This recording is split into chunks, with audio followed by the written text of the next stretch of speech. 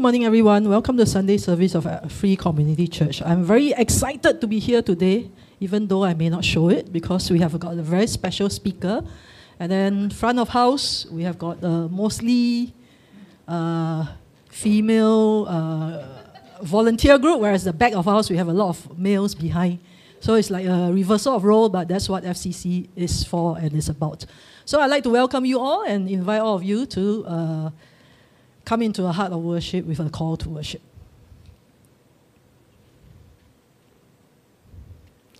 Drawn by God's presence, we gather.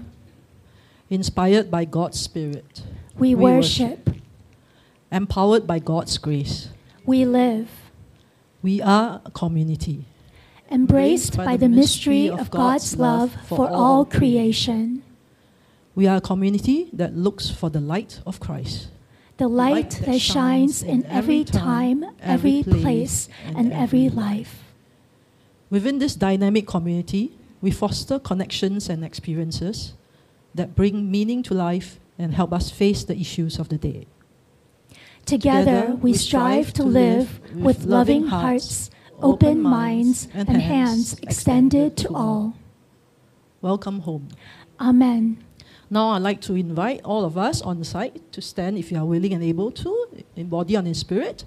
And those who are worshipping with us online, let's join the worship team for a time of worshipping together.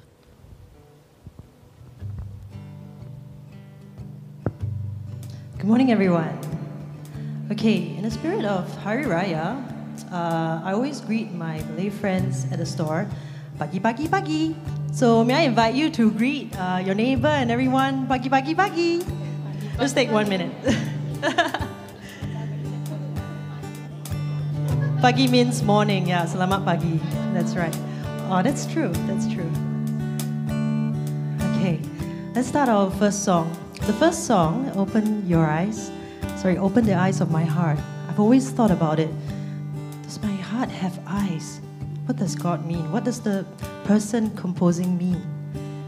Then over the week, I was reading about an article. It says that, don't worry about what to say to God when you pray. Don't worry about the words to use. God knows your heart. So this morning, may I invite you to speak God's language. Speak heart. Okay?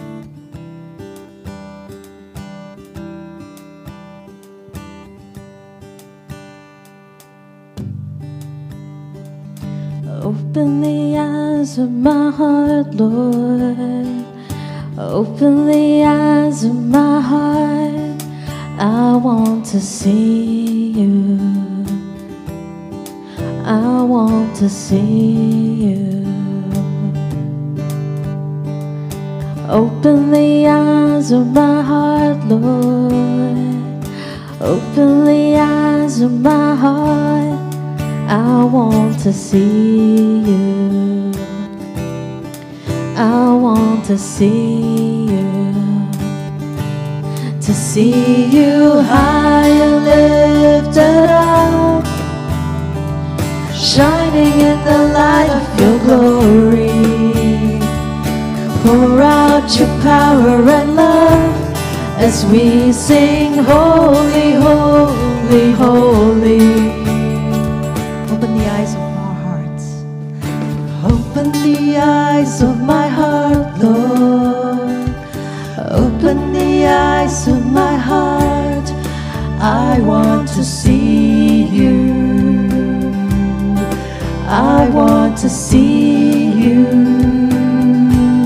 To see you high and lifted up, shining in the light of your glory.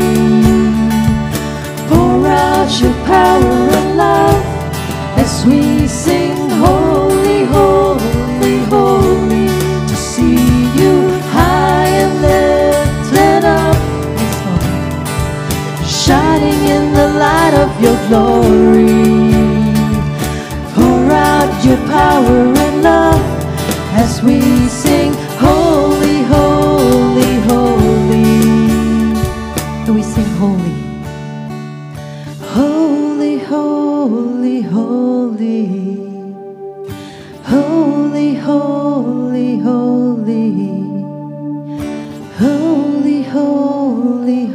holy. I want to see you. Hear our prayer, Lord. Holy, holy, holy. Holy, holy, holy. Holy, holy, holy. I want to see you. Let's sing it again. Holy, holy, holy. Holy, holy, holy. Holy, holy, holy. I want to see you. And we sing holy. Holy, holy, holy. We sing holy, holy, holy. You are holy, holy, holy. I want to see you. To see you high and lifted up, shining in the light of your glory. Pour out your power and love as we sing holy, holy, holy. To see you high and lifted up, shining in the light of your glory. Pour out your power and love as we sing holy, holy, holy. Holy, holy, holy, holy. Holy, holy, holy. Holy, holy, holy.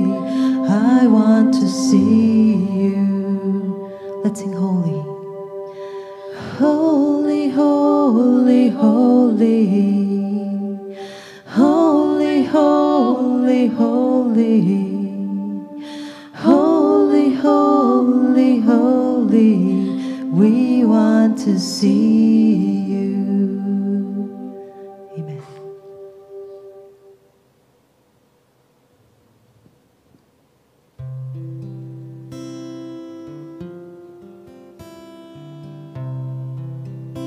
Let's continue to offer our praise to the living God.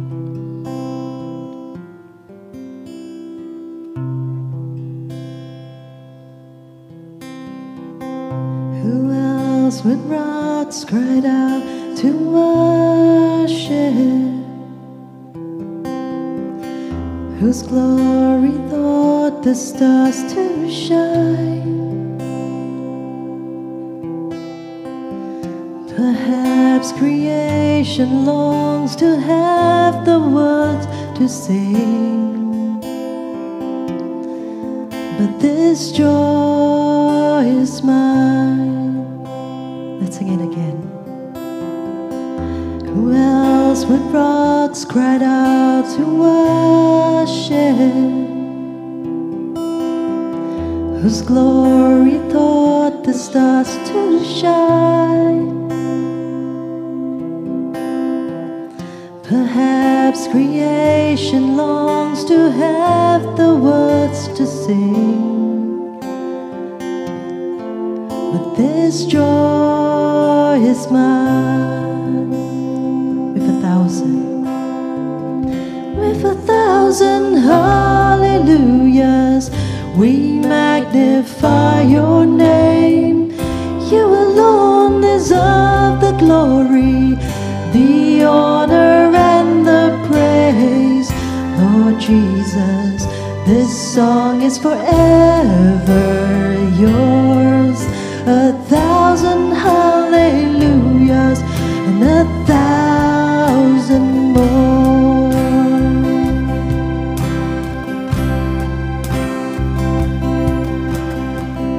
Who else would die for our redemption? Whose resurrection means our rise. There isn't time enough to sing of all you've done, but I have eternity to try. With 1,000 hallelujah.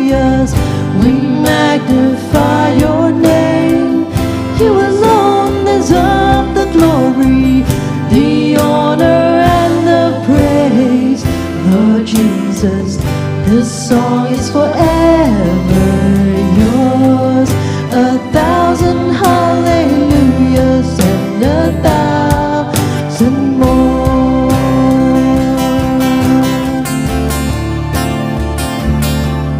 We praise you, Lord. Let's lift our hearts to Jesus today.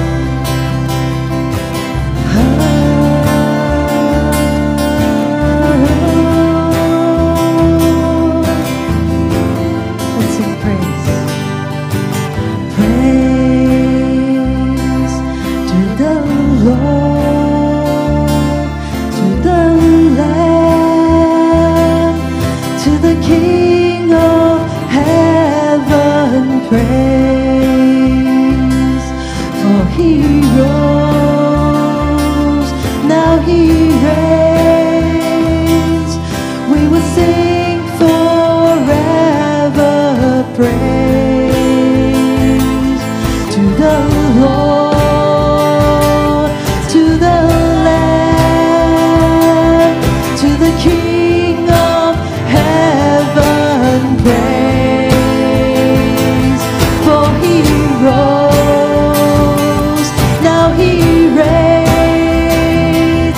We will sing forever. With 1,000 hallelujahs, we magnify your name. You alone deserve the glory, the honor, and the praise. Lord Jesus, this song is forever yours. 1,000 hallelujahs and 1,000 more. With 1,000 hallelujahs, magnify your name. You alone deserve the glory, the honor, and the praise. Lord Jesus, this song is forever yours. 1,000 hallelujahs and 1,000 more.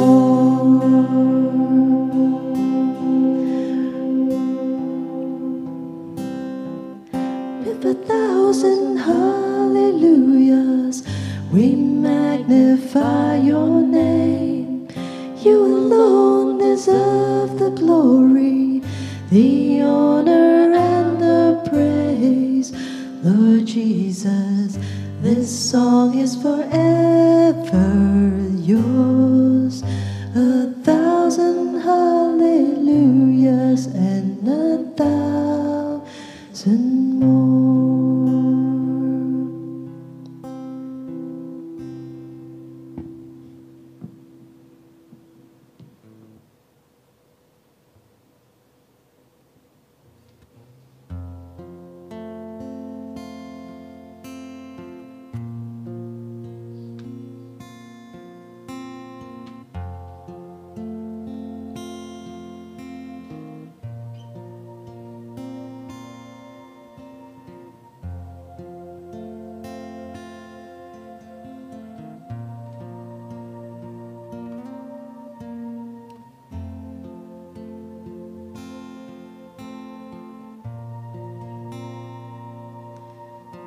Lord, like air, we need your presence and your word living in us in all the days of our lives. As we sing this song, I am desperate for you. Some of us are feeling that way today. Whether we are searching for purpose in life, seeking hope, or feeling that all is lost. God is here. God is here for you. Isaiah 46:4. I have made you, and I will carry you. I will sustain you, and I will rescue you. Let's claim that promise today.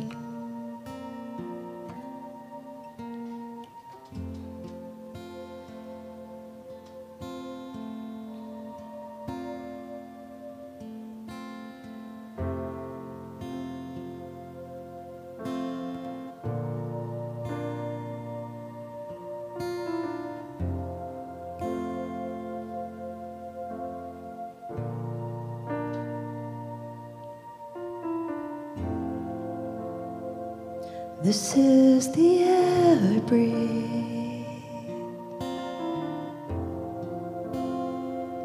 This is the air I breathe.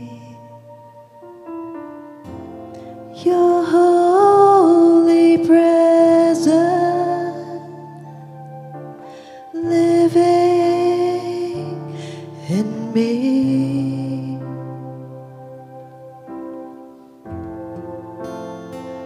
This is my daily bread.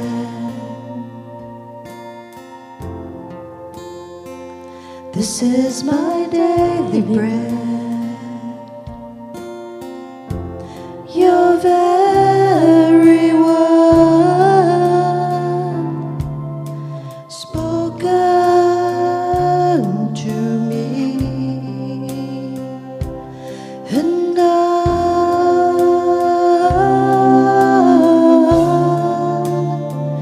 I'm desperate for you.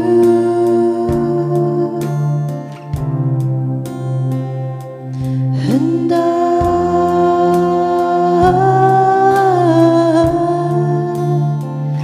I'm lost without you.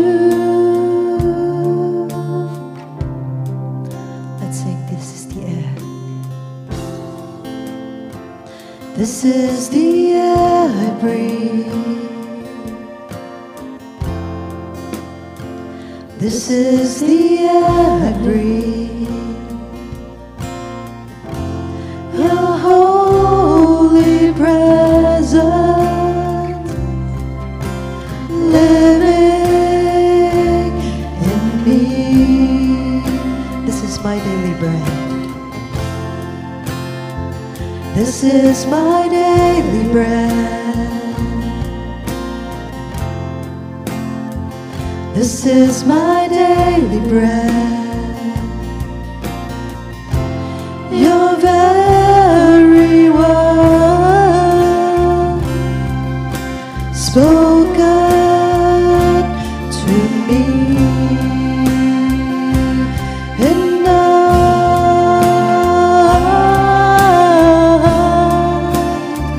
I'm desperate for you.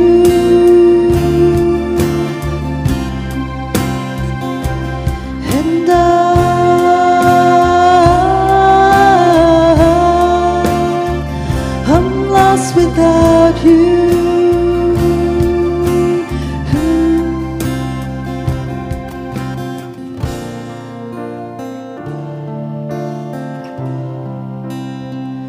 I'm desperate for you. I'm lost without you.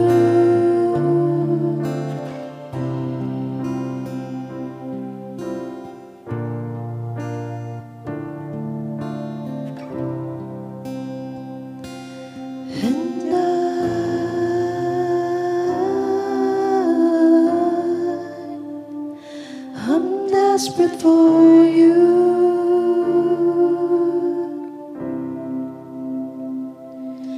and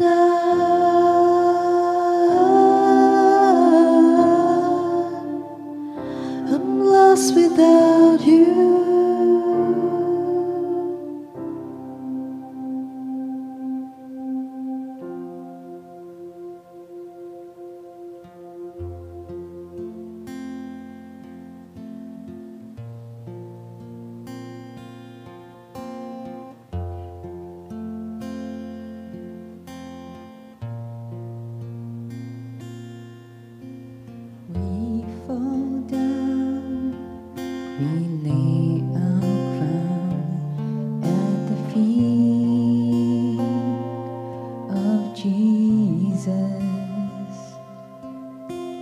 Greatness of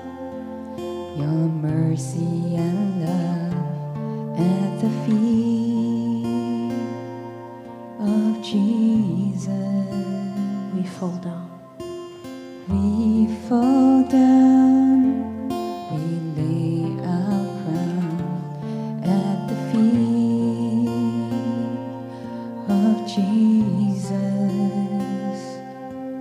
The greatness of your mercy and love at the feet of Jesus. We cry, holy, holy, holy. We cry, holy, holy, holy. We cry, holy, holy, holy is the Lamb.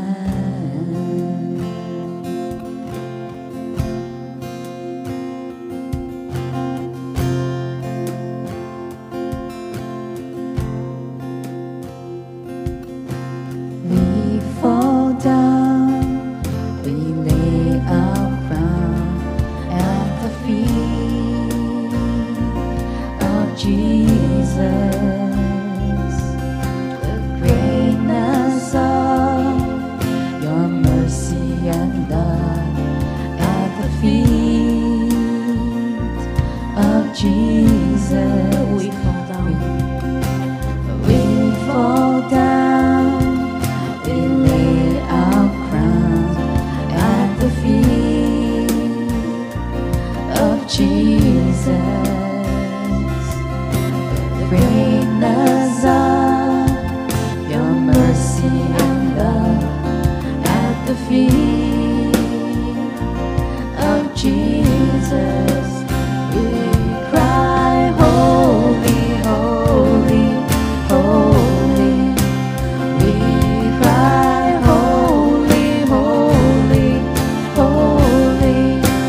We cry, holy, holy, holy is the Lamb. We cry, holy, holy, holy. We cry, holy, holy, holy. We cry, holy, holy, holy is the Lamb.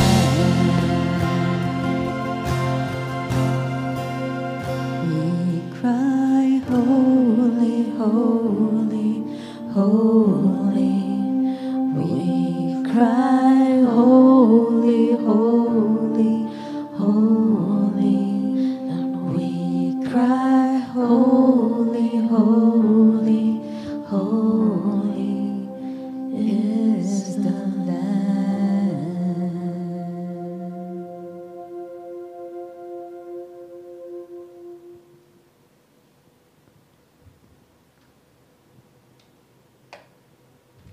Please be seated.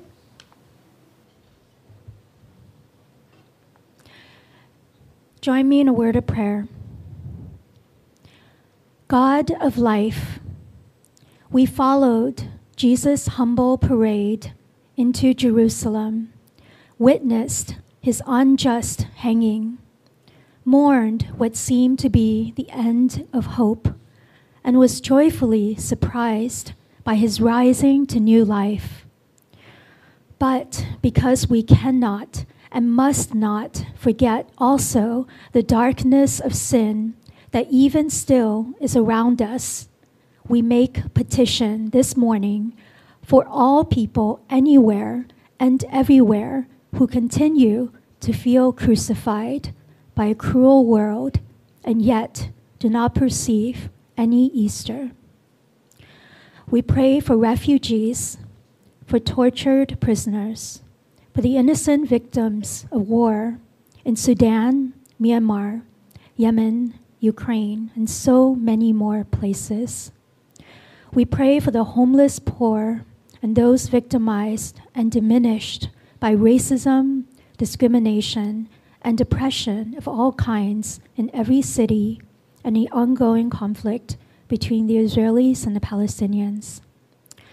We pray for all those who can see no Easter light because all that is good and lovely has been eclipsed by depression that will not lift, by chronic pain that will not abate, by a stretch of unemployment with no end in sight, or by a job that is dragging the spirit day by day because the work seems so meaningless.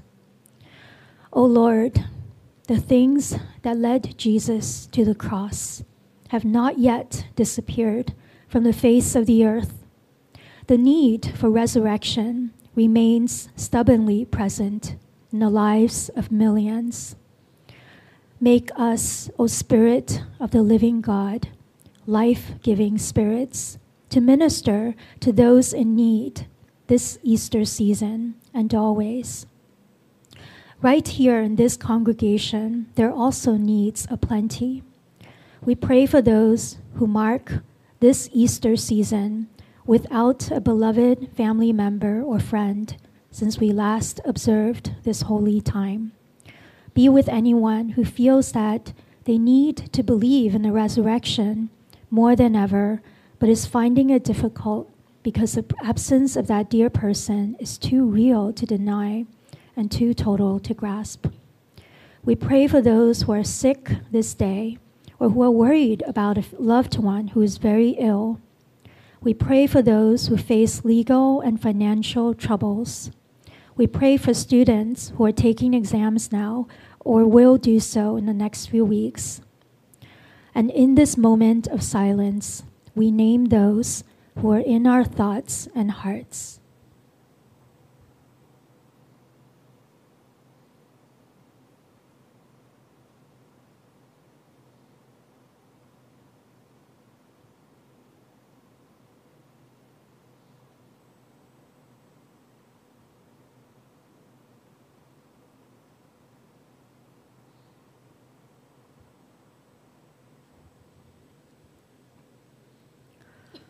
Lord, in your mercy, hear our prayers. Be with each of us gathered for this service. We thank you for gracing us with musicians who spend their talents thoughtfully and well in this place so that all of us may be drawn closer to you through the mystery of music. We thank you for our speaker today, Rabbi Miriam, for her preparation in bringing God's word here to give us deeper insight and encouragement. But above all, we thank you for the presence of the Spirit of the living Lord, Christ Jesus, as we encounter nothing short of your very self here this morning. May we know for sure that we have indeed been in your sacred presence. And may this encounter in turn embolden us to live an Easter life, not only now, but also in the days to come and forevermore. We pray in the name of Jesus the Christ. Amen.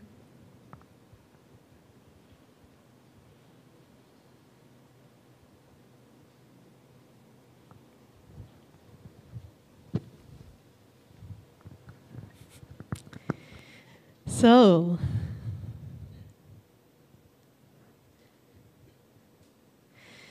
good morning, everyone, and welcome to FCC. This morning, we are so delighted and privileged to have with us Rabbi Miriam Farber Wajnberg. And Rabbi Miriam is one of the rabbis, together with her husband, Rabbi Benny, at the United Hebrew Congregation, a progressive Hebrew congregation here in Singapore. One of the amazing things about Rabbi Miriam, other than her extensive knowledge of the Hebrew Bible and the Midrash, and I've learned so much from her, but the fact that she is the first female rabbi here in Singapore. And so we celebrate that, and we're so excited that we get to welcome her on our pulpit this morning. So before I bring her up, I'd like to invite those of you who are here, as well as those of you who are online, as we usually do on Sundays for sermons, to join us on menti.com. You can either scan the QR code, you can go into fcc.li/menti, and it'll take you to the slides for today, because Rabbi has a couple of questions this morning to engage with you. We would love to hear from you, and I think it would really add on to what she has prepared for us today. It's amazing. I hope you will learn a lot from it, and that that this will be a blessing for all of us as well. So will you join me in welcoming Rabbi Miriam this morning?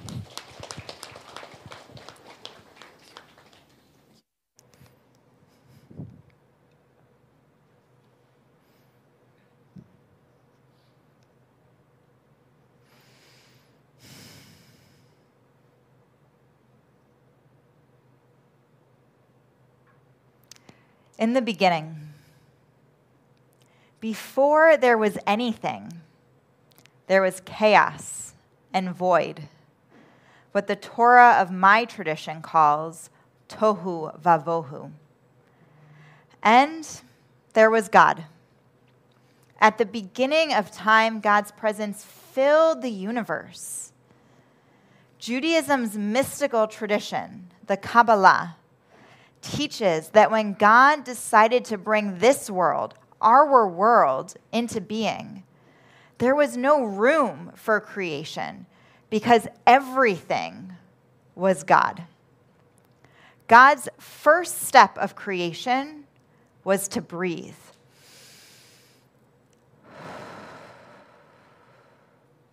God drew in God's holy breath, contracting the divine self.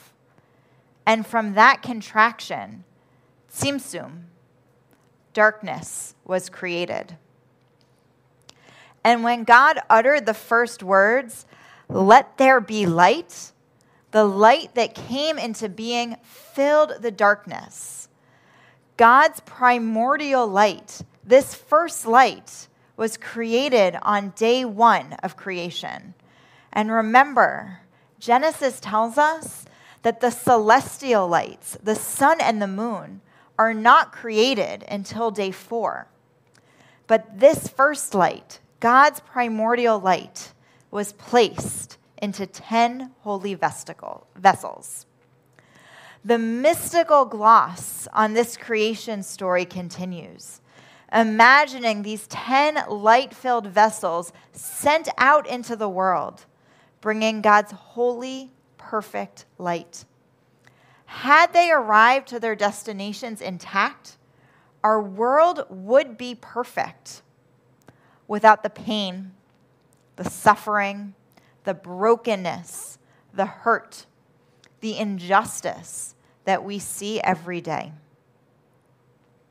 But alas, that is not how this story ends. Those vessels were too fragile for such a powerful divine light. The vessels shattered, and the light escaped in the form of holy sparks scattered throughout our world. Adam, the first human being, could have redeemed the world and restored the divine light to its proper place.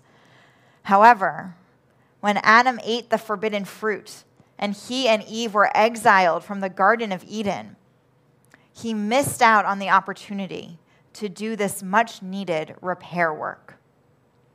Where are the sparks now? Jewish tradition teaches that some of them are within you and me. That when God created humanity as that last act of creation, God created us b'tselem Elohim, in the image of God.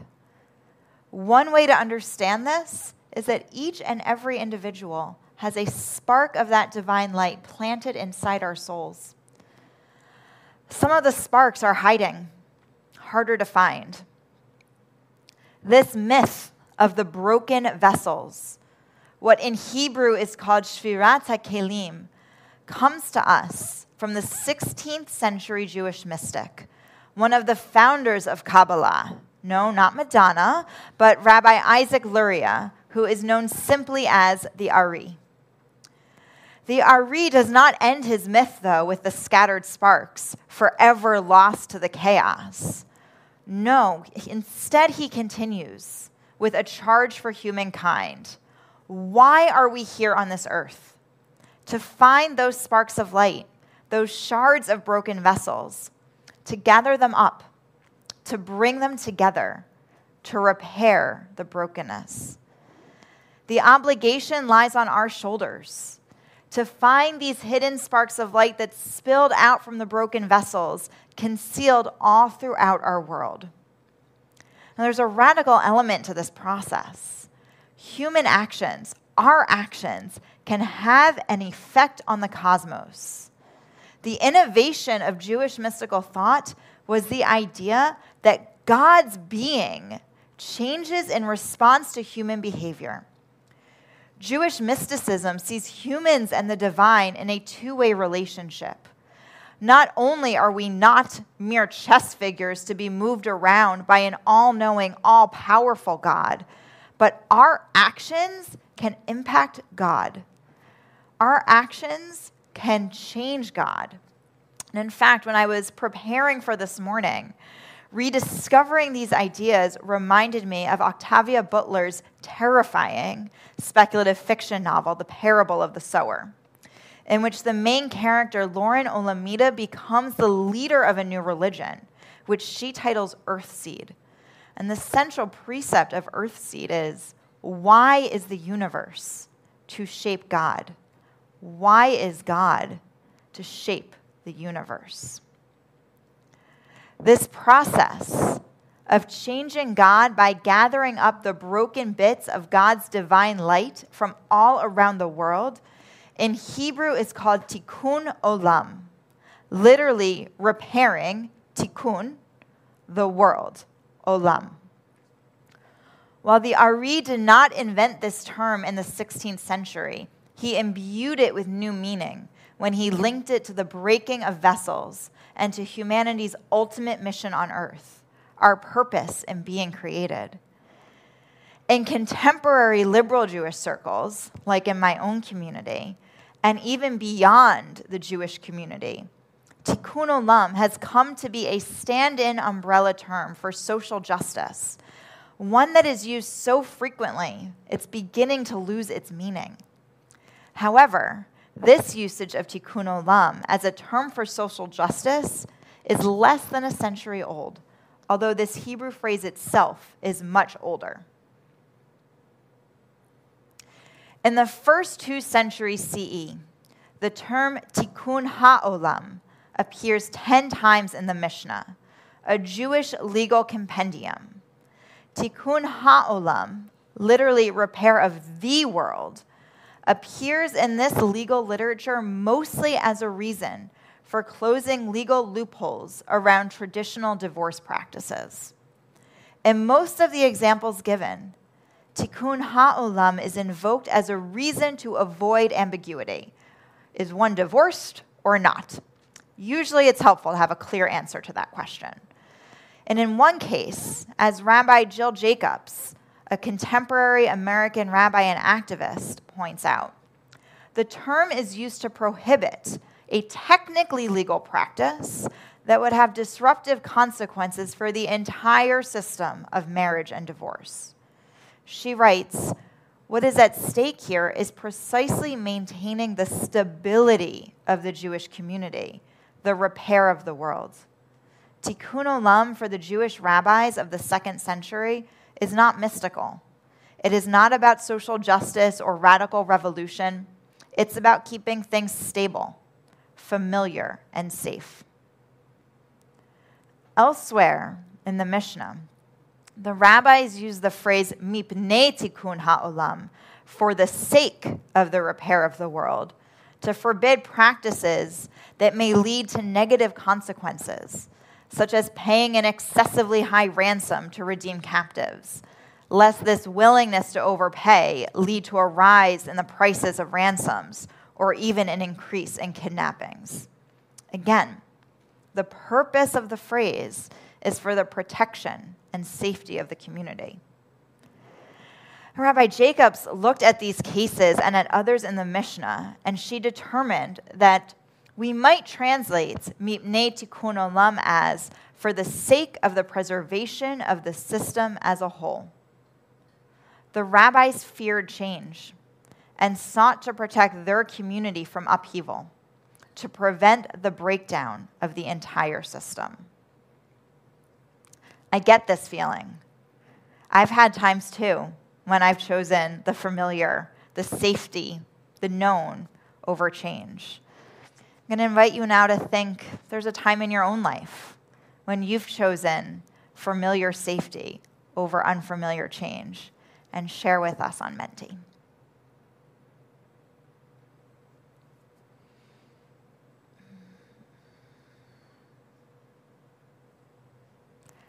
Job security. Easy sometimes, necessary to stay in a job that might not be the right job, might be hard, might be painful, in order to keep that roof over our heads, to not jump into the unknown. Toxic friendships, all of our relationships, right? Change is scary. All change includes grief.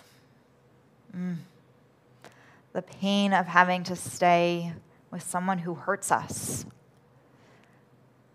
Not knowing, not believing that maybe there's something else out there.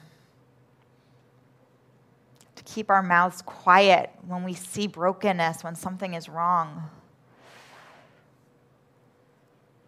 Love, staying in the familiar.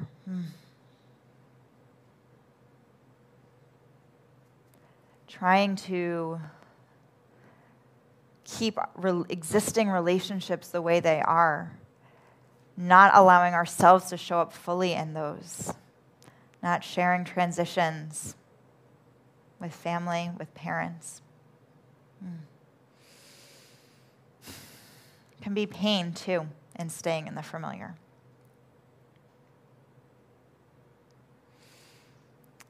Today in the 21st century, Tikkun Olam has become a shorthand for social justice.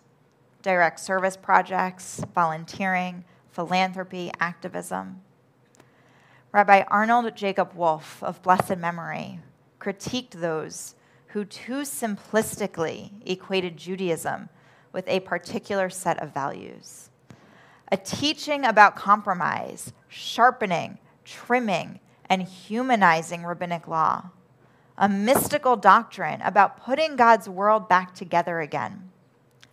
This strange and half-understood notion becomes a huge umbrella under which our petty moral concerns and political panaceas can come in out of the rain. Contemporary Judaism has taken this idea of Tikkun Olam, really a few different ideas of Tikkun Olam from various points in Jewish history and thought, and removed it of its particularity, of its religious nature, whitewashing Tikkun Olam to be something that can fit any idea, any problem that we see. Last Sunday, when I was watching your service on YouTube earlier this week, Pastor Miak preached about the role of social justice in the church, asking, is it an essential part of who we are as religious beings and as faith communities, or is it extracurricular? I'd love to imagine Rabbi Wolf in conversation with us today on this question. He critiques communities in which social justice becomes the be-all and end-all of religious life, erasing the religious part of it, erasing our spiritual selves, our ritual commitments, ignoring God, forgetting the divine.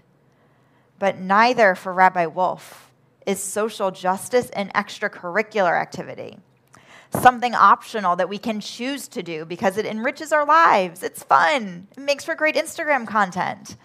No, for Judaism, social justice, Tikkun Olam, is a religious activity, one that is rooted in our sacred texts and in our religious commitments to our fellow humans, in our understanding of how God works on earth and in us. In Judaism today, we use the language of Tikkun Olam and the story of Shvirat HaKelim, the breaking of the vessels, to provide a religious story, a religious lens for confronting the brokenness in the world. And there is so much of it. What brokenness are you holding in your heart this morning, in your personal life? You can hold space for what each of us are holding. And when we share it, we can hold that burden together.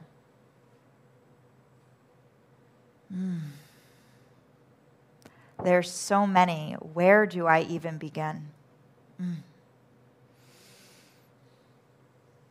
Our relationships with God, fear of failure, what it means to be autistic and trans, to be struggling with identity, to be holding jealousy, envy, grief, fear, job insecurity, relationships with our loved ones, relationships that are broken, seeing people devalued at work.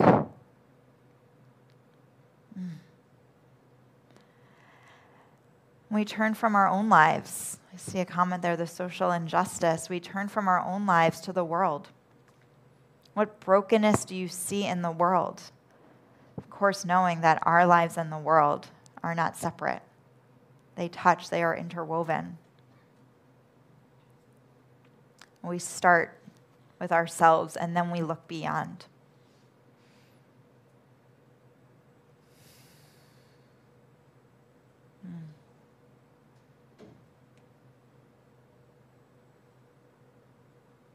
Homelessness, inequity, discrimination, war, poverty, discrimination, selflessness, racism, corruption, bias, classism and materialism, oppression in so many ways. See, someone just said yes. There is so much brokenness that we see, that we hold. Sometimes all we need to do is acknowledge it. Say, yes, I see it. I see the ways in which the world is broken, and that brokenness is hurting so many.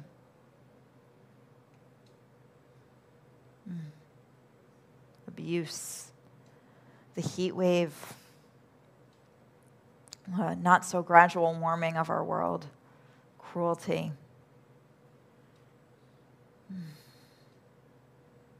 It can feel unending sometimes. And our religious imagination invites us to envision what will be when we collect all of those broken shards, all of those points of light, and unite them together. What might it look like if we took all of these points of brokenness, the brokenness in our hearts, in our relationships, in our world, all of the pain that we're holding in this room and those of us joining online, and we fixed it?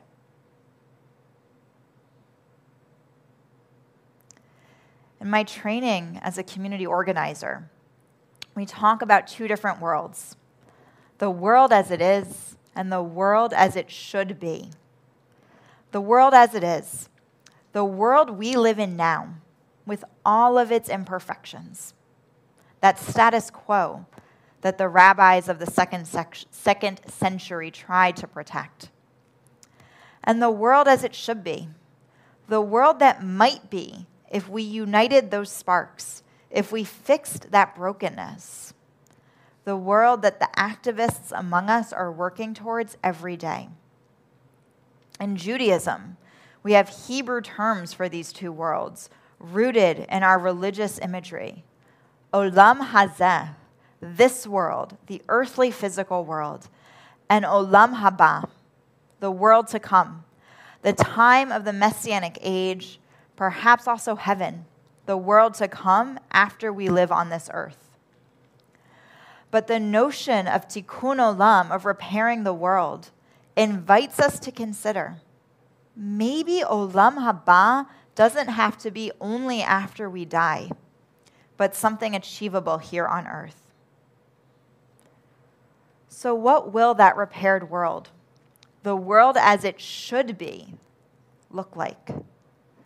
What words might you use to describe the world as it should be?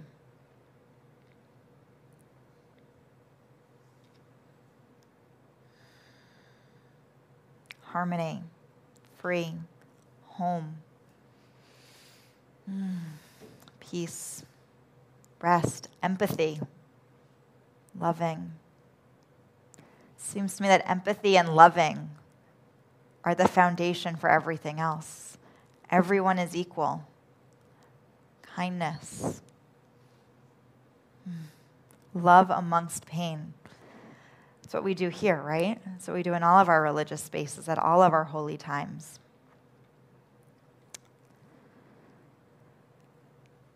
So when I first heard about the theme for this sermon series, the image of kintsugi stuck with me. This is the best visual I can imagine for what those mystical vessels might look like after we've collected all of the pieces scattered around the world. When we imagine that world as it should be, the world you just described, the world after the completed process of tikkun, whatever language we might use to name that hoped-for time far off on the horizon, does it look like the damage was never there?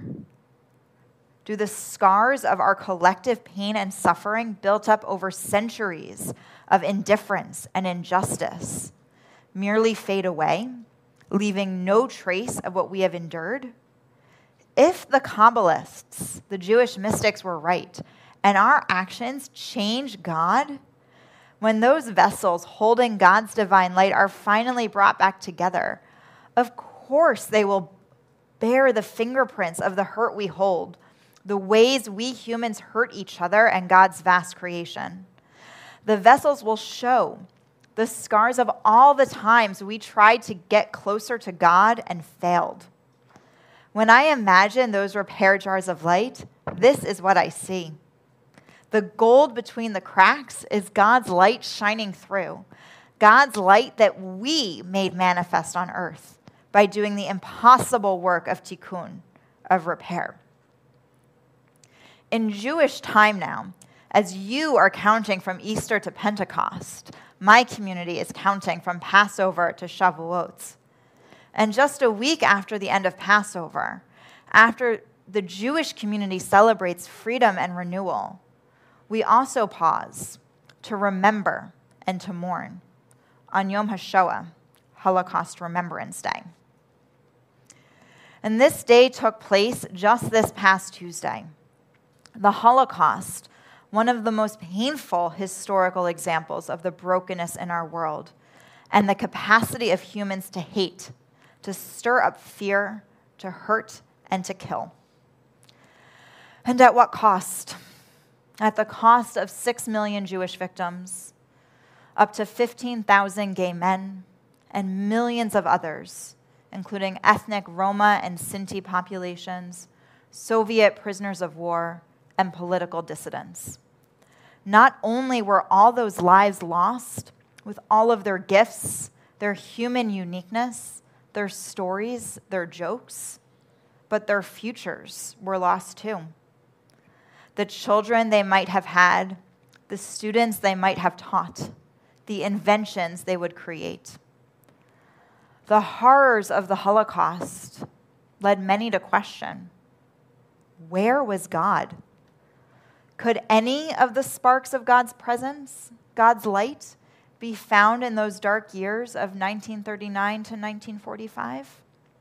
How can the reality of the Holocaust coexist with a belief in a God that is omnipotent and all-powerful and benevolent?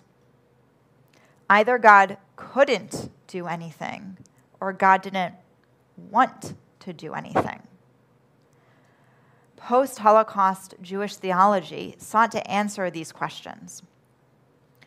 One answer comes from Rabbi Eliezer Berkovitz, a German-born Orthodox rabbi and Holocaust survivor. Rabbi Berkovitz writes, "The hiding God is present, though man is unaware of him. He is present in his hiddenness.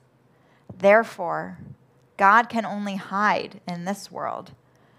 But if this world was altogether and radically profane, there would be no place in it for him to hide. He can only hide in history.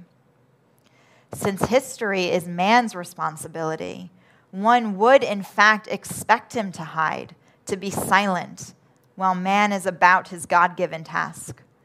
Responsibility requires freedom, but God's convincing presence would undermine the freedom of human decision. God hides in human responsibility and freedom." During the years of the Holocaust, God was hiding. It wasn't on God to stop the Holocaust. It was on humans. And while Rabbi Berkovitz doesn't say so here, I'll add that we can find those sparks of God in human actions. In the concentration camp prisoners who stole a potato and some margarine, not to eat, but to light in celebration of the Jewish holiday of Hanukkah.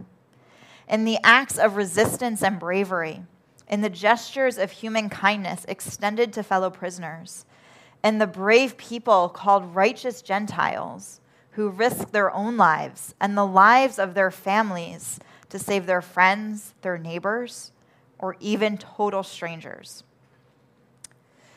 In the years immediately following the Holocaust, there were debates about when it should be commemorated and mourned. Should it be on an existing Jewish day of mourning? Should it be on January 27th, as International Holocaust Remembrance Day is, the anniversary of the liberation of Auschwitz-Birkenau? Ultimately, the leaders of the Jewish community chose the Hebrew date of the 27th of Nisan, the week after the end of Passover, which typically falls in April. Why this day? This day marks the anniversary of the Warsaw Ghetto Uprising. In April 1943, the Germans began the liquidation, the total deportation to concentration camps of all the Jews imprisoned in the ghetto of Warsaw, Poland.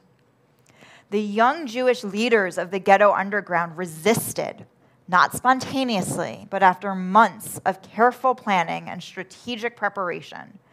Even though they knew their revolt would be ultimately futile and death was inevitable, they fought back, refusing to go quietly like lambs to slaughter, fully alive until the moment of their death. While this was the largest and longest Jewish revolt under Nazi occupation, lasting nearly 4 weeks, it was not the only resistance effort during those dark years. Now, what does all of this talk of the death and destruction of the Holocaust have to do with the sermon series of Fully Alive? The Jewish Day of Holocaust Remembrance was specifically chosen to be a day when we fought back, when we said no to death. Too often, when talking about the Holocaust and telling the stories that need to be told, the stories of death and destruction, of dehumanization and despair, we omit the stories of life, of the ways that people were able to maintain their own humanity and see the humanity, the divine sparks within their fellow prisoners. The stories of the clergy, the rabbis, pastors, and priests who continued to care for their flocks even under terrible circumstances.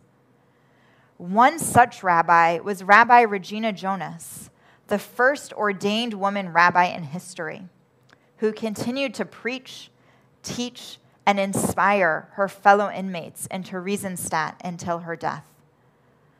The stories of Jews who fought back, who resisted, who found a way to do tikkun, to repair, to take a step, whether meager or bold, towards the world as it should be. The resistance fighters of the Warsaw Ghetto, Rabbi Regina Jonas, and all of the other unknown stories lost to history, they each did their part to find God's presence, to bring it to light, even in the darkest of times. Rabbi Shira Stutman speaks about our Jewish obligation to remember the Holocaust. Why is this act of memory so imperative? Not as a standalone act, but we remember so that. Our remembering has a purpose. We remember so that such acts of hate never happen again to anyone. We remember so that we can live in ways that bring honor to the memories of those who lost. We live fully because they cannot. One of the concluding prayers in our daily Jewish liturgy is called Aleinu, which literally means, it is on us. The Aleinu prayer speaks to the obligation that rests on each of our shoulders to live fully, to participate in the never-ending work of Tikkun Olam, to making God's presence known and visible on earth now. Judy Chicago, a feminist artist and writer, an American Jewish woman, wrote these words, a poem called Merger, echoing the themes of the Aleinu prayer, a vision of what our world might be like. And then all that has divided us will merge. And then compassion will be wedded to power. And then softness will come to a world that is harsh and unkind. And then both men and women will be gentle.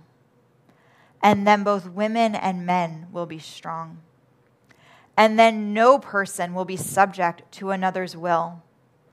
And then all will be rich and free and varied. And then the greed of some will give way to the needs of many. And then all will share equally in the earth's abundance. And then all will care for the sick and the weak and the old. And then all will nourish the young. And then all will cherish life's creatures. And then everywhere will be called Eden once again. May this be God's will.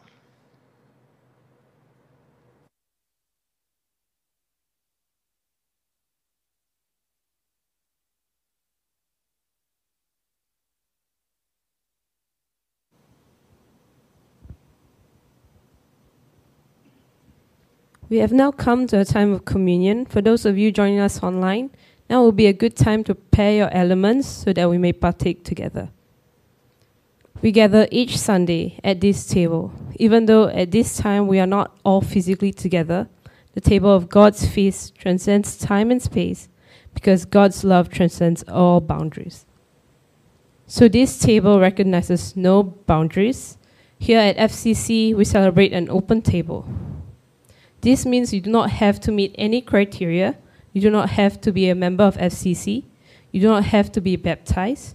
You only need to recognize that God's love and grace is sufficient. When Jesus sat at tables and broke bread with the tax collectors, lawyers, rich elites, and poor peasants, he proclaimed that God's radical love and abiding presence know no bounds. Through these occasions of sharing food, every person experienced God and shared in God's kingdom. Together, a kingdom where all are welcome, all are worthy, and all are invited. A kingdom where lives are transformed and empowered, and the fruits of God's gentle justice bloom throughout creation. All people, including each of us, are invited to share in this sacred meal of celebration and be strengthened by the presence of God in this place. We remember that Jesus fed 5,000 hungry people with 5 loaves of bread and 2 fish. At this miraculous meal, there was such an abundance that everyone ate until they were full, and there were even 12 baskets of food left over. Holy God, we celebrate your abundant care and solidarity revealed in this meal. We remember that while sharing a meal with the Pharisees, Jesus welcomed a woman viewed as an outsider. As the woman anointed his feet with oil, Jesus declared her dignity before everyone at the meal. Holy God, we celebrate your gracious inclusiveness revealed in this meal. At these meals, Jesus and all his disciples resisted the divisions, injustice, and violence of society. They lived out instead the kingdom of God, a place of love, justice, and mutuality. But we also recognize that not all people liked Jesus' ministry. For some people, it was scandalous. They said, "Look, a glutton and a drunkard, a friend of tax collectors and sinners." When his arrest seemed near, Jesus ate a meal in an upper room with the disciples. As he had done so many times before, he took bread, and after giving thanks to you, holy God, he broke it and gave it to the disciples. This time saying, "Do this to remember me."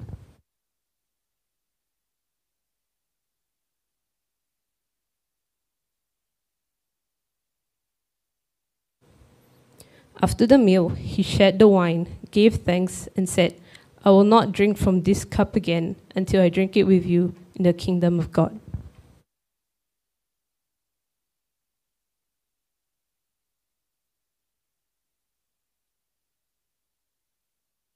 May I now invite the stewards to come forward to distribute the elements. For those of you joining us for the first time, please hold on to the elements so that we may partake of it together.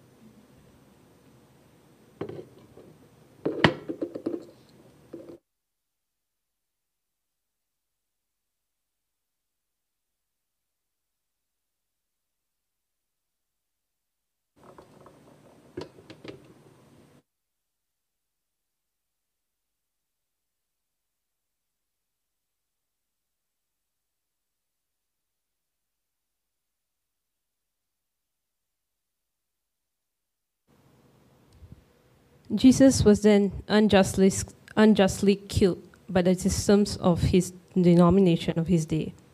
To some of his frightened disciples, it seemed that the bread symbolizes his broken body and the wine his blood. Together, God, the kingdom of God persisted and persists today through the many people who seek to be your resurrection community. Holy God, in the sharing of this bread and wine, we joyfully celebrate the hope-inspiring ministry and resurrection of Jesus Christ. You may partake of the elements.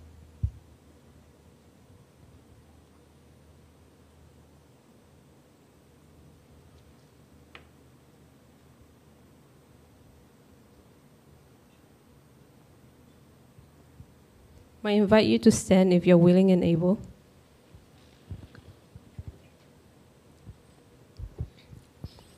Together, gracious God, may this meal be for us an Emmaus meal. We encounter your presence in the sharing of this food, as the disciples did at their meal in Emmaus. May the sharing of this food be a taste of your kingdom, Holy God, so we may be strengthened to be your joyful and hopeful disciples. And may we share in your kingdom of love, justice, and mutuality with those around us. Amen. Please be seated.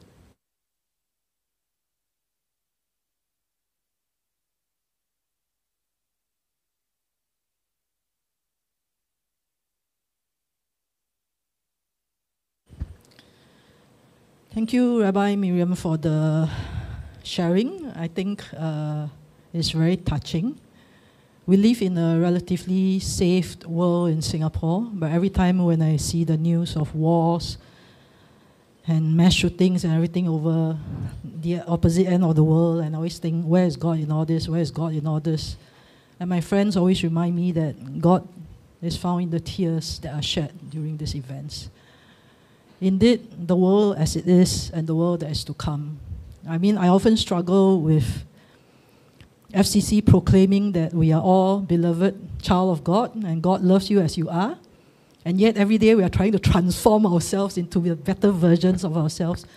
But I think God sees both us and loves us as who we are. And God also sees who we can become. So therefore, I think there's no contradiction at all. And indeed, God loves you, but God sees the potential in you, so continue to work hard. Don't be like those that, they may die at 25, but they are buried at 75. So may we live and die a full life as we continue this sermon series called Fully Alive. So welcome once again to the Sunday service of Free Community Church, where Free stands for First Realize Everyone's Equal. If you are new to us, or you are not so new to us, today is our monthly newcomers meeting. It's immediately after service at the rooms behind. If you are joining us online, you will not be able to join us in time for today's newcomers meeting. So the next newcomers meeting will be on 28th of May. So if you are interested, please send an email to info@freecomchurch.org to indicate your interest. And you may also leave us your details at fcc.ly/welcome or scan the QR code so that one of our staff will reach out to you. Now we've come to the giving segment of the service. There are actually two funds that we collect generally. One is for the FCC General Fund, one is for the FCC Building Fund. The ways of giving are you may give by PayNow by scanning the above QR codes, or you may give by credit card at freecomchurch.give.asia. The giving by credit card, the platform charges a 1.5% admin fee. So what comes to us is 98.5% only. Okay. So if you are here on site with us and you like to drop something into the giving bags, you may raise your hands later and the stewards will go to you. Let us now pray. God, indeed, in this broken world where sometimes you seem to be hidden, we know that there are sparks of you and of your presence around us. And though it may be difficult to see and to look for these sparks, whether be in others or even within ourselves, we rest in the knowledge that we are your beloved creation. And that as we gather as a community, may we continue to shine so that others may see your love shine in us. As we lift up this offering to you, God, indeed we continue to pray for your wisdom, your guidance, and your strength. And let us not depend on ourselves, but to fully surrender all to you. so that we may truly be your creation and live to be what you hope and you know us to be. In Jesus' most precious name, we give thanks. Amen. So may we invite the stewards to come forward and take up the collection.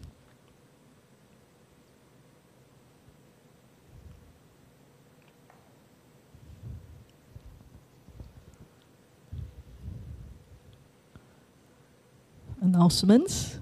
The first announcement for the day is enrich the community with your gifts, talents, knowledge, and experience. FCC runs a series of ACE events. ACE is called After Church Events. After church events, we usually organize things so that people don't only come to church to listen to sermon or sing worship songs, but really is able to gather as a community to learn things and to get to know each other better. So if you think you have any gifts and talents and something that you think might be of interesting to the community and you like to share it with any of us, please email to info@freecomchurch.org to actually just indicate your intention to volunteer for ACE. Yeah. If you want to make a difference, you may also join the FCC social media team. You may drop a message to Pauline at info@freecomchurch.org. Just in case you're not aware, FCC has got Facebook, YouTube, webpage, Instagram. I think so, that's all. Twitter, Spotify, yes, Spotify. We have got quite a lot of different media streams to reach out to a lot of different people. I mean, I think this makes FCC as much as possible a global church to have a wider reach. So if you're interested to join the FCC social media team, do drop a message to info@freecomchurch, and then we need people to join the FCC social media team. Join the production ministry too. Last Sunday we had a production hiccup. I mean, we had a technical difficulty. So I thought we had a missed opportunity to ask for volunteers for the production ministry. But today we had an A team at the Hive. So everything went very smoothly, especially with live worship. It's a very, very difficult work. But we still need volunteers. The production ministry includes producers, includes sound, includes visual presenters, include camera people, include people who can make this kind of PowerPoint slides. So all that you need, all that you can, if you have a heart to serve, join the production ministry by signing up at info@freecomchurch.org. Next Sunday also, Gary would be happy to present behind the scenes of the production ministry so that you can see how much work it actually takes for us to actually put out a live service every Sunday. Because, we actually contemplated stopping the broadcast. Because, since COVID ended, everybody can come to church, right? But then we realized that, there are people in Australia, there are people in UK, there are people in Philippines, all watching us online. So we actually need this production ministry. So please do sign up at info@freecomchurch.org if you'd like to add a little spice to your life. Yes. Church retreat is also coming. It's very, very soon. We've been almost 1 month, slightly more than a month. It's on 2nd to 4th of June. It actually spreads across a public holiday, so you actually don't need to take leave. We are having our church retreat at Batam Harbour Bay, Batam Swiss Bell Hotel. The room rates is going to be 3 days, 2 nights. The highest cost will be 400 per pax, lowest 218 per pax. Ignore the 155. Next. No, cannot link, sorry. To sign up, please register at fcc.ly/church-retreat or scan the QR code. There is a deadline to sign up, so please do sign up as early as possible because there's a lot of logistics to arrange. To go Batam, we are not just driving, we need to take the ferry, everything. So there's a lot of logistics to arrange. So please sign up as fast as possible, as early as possible. And then the speakers for a church retreat are Reverend Maria Ling and her husband, Dr. Lim Swee Hong. So it'll be something new for us, especially for those of us who have only joined us in the past couple of years during COVID period or slightly before COVID. So do come and join us for the church retreat. Now I'd like to invite the worship team to come and lead us in the closing song.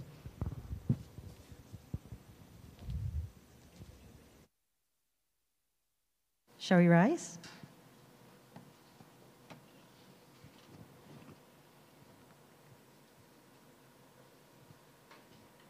Let's start the week with a bang and praises And not one or two, but 1,000 hallelujahs, shall we? Okay. You do one.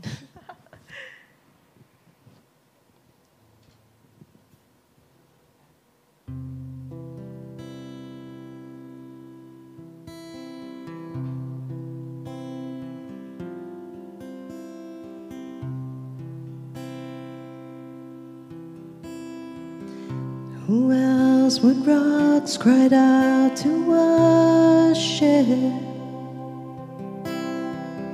Whose glory taught the stars to shine? Perhaps creation longs to have the words to sing, but this joy is mine. Let's sing it again. Who else would rocks cry out to worship? Whose glory taught the stars to shine? Perhaps creation longs to have the words to sing, but this joy is mine. With 1,000 hallelujahs, we magnify your name. You alone deserve the glory, the honor and the praise.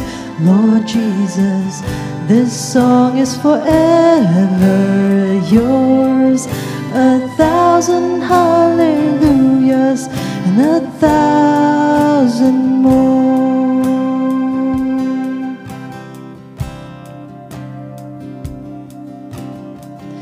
Who else would die for our redemption? Whose resurrection means our rise? There isn't time enough to sing of all you've done, but I have eternity to try. With 1,000 hallelujahs, we magnify your name. You alone deserve the glory, the honor and the praise. Lord Jesus, this song is forever yours. 1,000 hallelujahs and 1,000 more.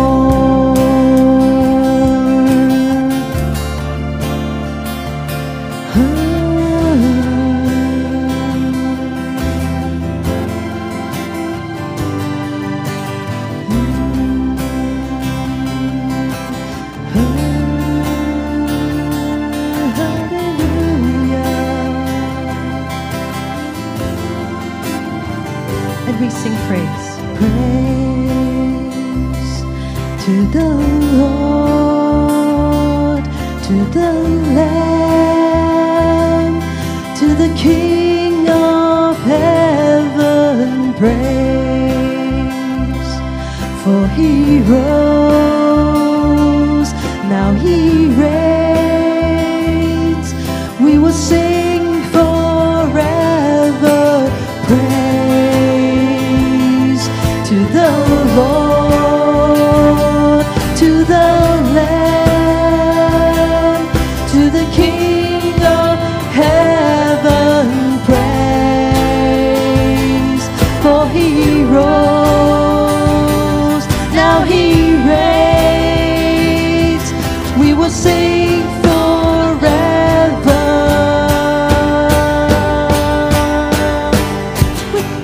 With 1,000 hallelujahs, we magnify your name.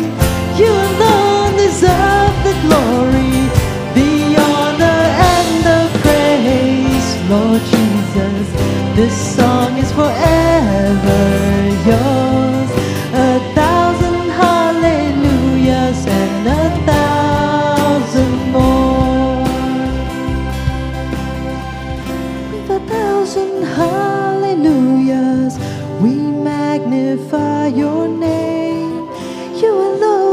deserve the glory, the honor and the praise. Lord Jesus, this song is forever yours. 1,000 hallelujahs and 1,000 more.